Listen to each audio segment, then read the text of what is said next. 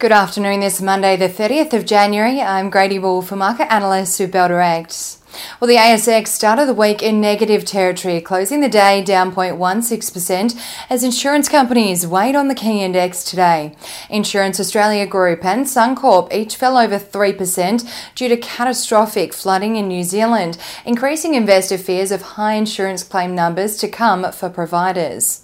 Technology stocks surged ahead again today, more than 2%, amid the ongoing rally for growth stocks in the US and locally, as investors regain appetite for higher risk growth stocks amid renewed hopes for a slowdown in aggressive rate hike action by the Fed and RBA. Oz Minerals shares bounced today as investors digested the mining giant's trading update, including the warning that the cost of producing South Australian copper could incur higher electricity costs moving forward. During the fourth quarter, though, the company reported its highest ever group quarterly copper production on record and met guidance for FY22. The report comes at the same time the company is recommending its shareholders to accept BHP's $9.6 billion takeover offer when they vote on the bid in early April.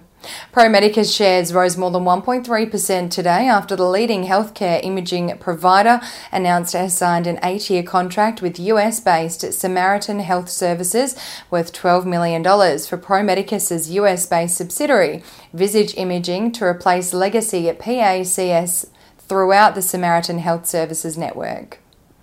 The winning stocks from today's session were led by Core Lithium, rallying 8.85% after the company released quarterly results, including additional night shift by the company's contractor, Primero Group, to ensure construction of the dense media separation plant remains on schedule for production of first spodumene concentrate in the first half of 2023. Novonix added 7.5% today, and Lynas Rare Earths added just under 7% today. And on the losing end of the market, Champion Iron fell 7.1%, ResMed lost 6.81%, and Insurance Australia Group ended the day down 3.74%. The most traded stocks by Bell Direct clients today were Core Lithium, Westpac Banking Corporation, and ResMed. On the commodities front this afternoon, oil is trading 0.4% lower at $79.38 per barrel. Gold is up 0.26% at $1,932 an ounce, and iron ore is flat at $124.50 per tonne.